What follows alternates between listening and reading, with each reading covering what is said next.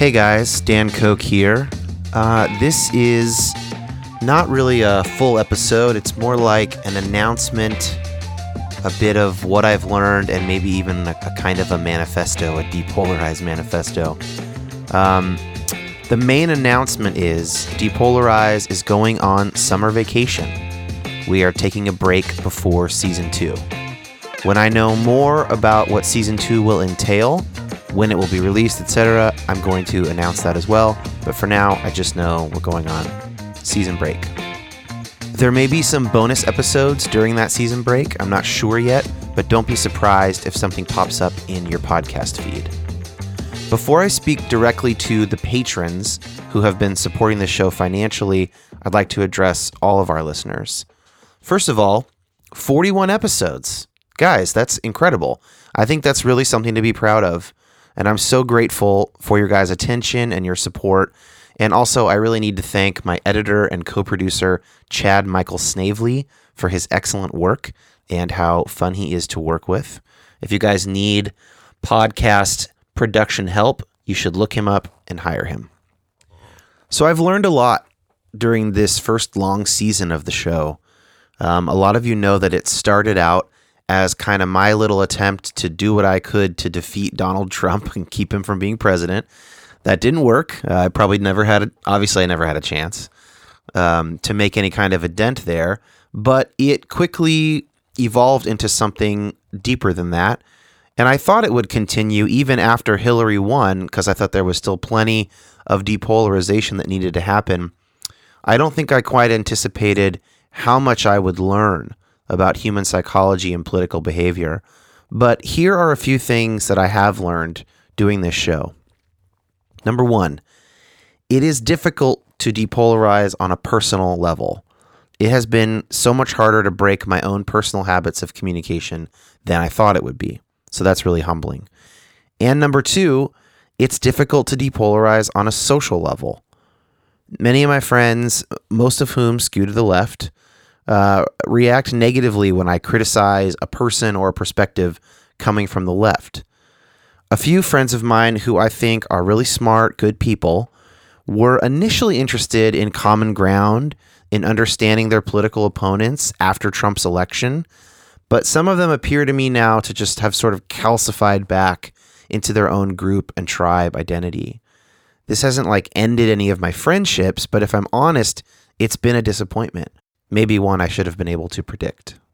I don't think that I can go back to that comfortable life in my own political tribe. I might forever be a wanderer between enemy lines, trying to broker peace or at least encourage each other to see the humanity in their opponents. That sounds kind of self-important. I just mean, well, I don't know if it's self-important. I don't know if I am now finding a new tribe of moderates or center people. Maybe I am.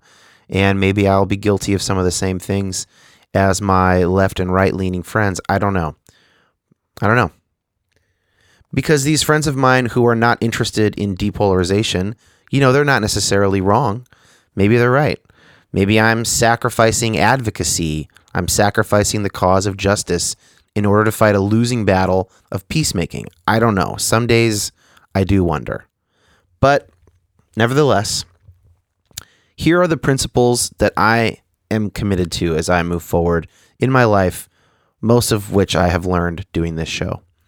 Principle number one, complex questions never have simple answers. Policy is hard. Moral disagreements are hard. Simplifying things feels so good to our brains, but it is usually self-deceptive.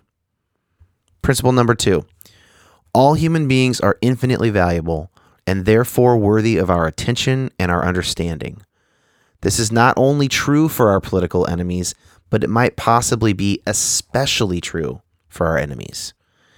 And number three, and lastly, there's also a practical reason for understanding the other side, and that is advocacy. Obstinacy and childishness do not promote the cause of those for whom we are advocating. Saying, I'm done with these people, will not win hearts and minds, nor will it win votes, and more than likely, it will just galvanize the opposition even more strongly against you and those you want to help.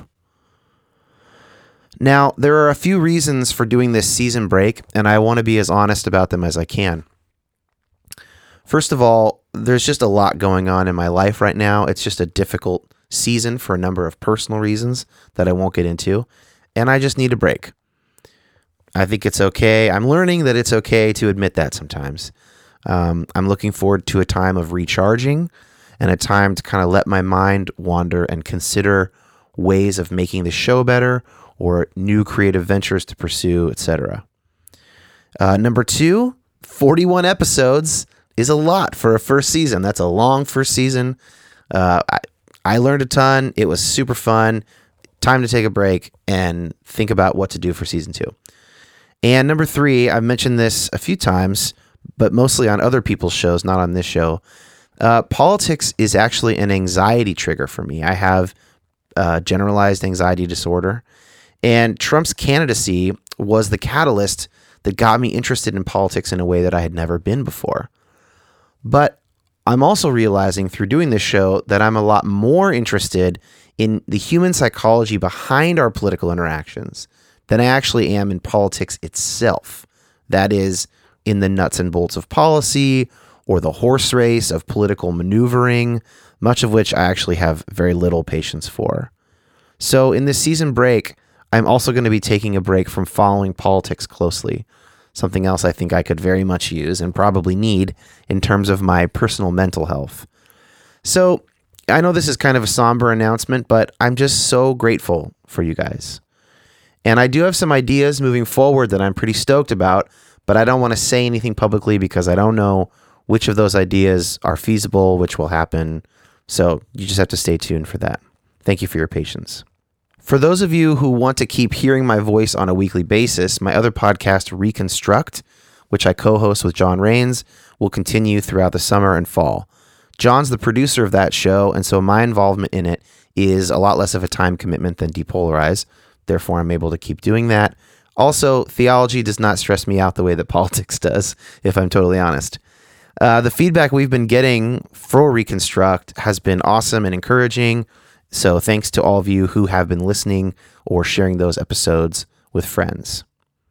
Now I want to talk to my patrons, my lovely, beloved patrons. You guys have literally made this show possible. Thank you so much for backing it on Patreon every month. I'm incredibly grateful, and there have been some particularly hard weeks where I have, questioned if I was doing something worthwhile, and your guys' support was sort of tangible proof that people cared about this. And so I'm very grateful, not just financially, but emotionally. So I've paused the Patreon account on a financial level, so none of you will be charged for the month of July, and I won't allow Patreon to charge your cards again until I've begun working in earnest on season 2. And before I do that, I'll also let you know by email so that you can have the choice of whether or not you want to give during that period, depending on the kind of work it entails. For instance, it's possible that season 2 will be more highly produced and require more prep work, such that a lot of this work happens over a couple month period before the episodes start airing. And, you might be like, well, that's great, but I don't really want to pay for that. You'll have the chance to opt out. If season 2 ends up looking a lot more like season 1, long form interviews, then there won't be much prep time, maybe 1 month before the episodes start coming out. Either way, I'll let you guys know. And if some episodes come out this summer during the season break, those are on the house. Thank you for your help. I'll pay for them out of pocket. I think that sums it all up, guys. I look forward to staying in contact with many of you and to returning to Depolarize refreshed and ready for round 2.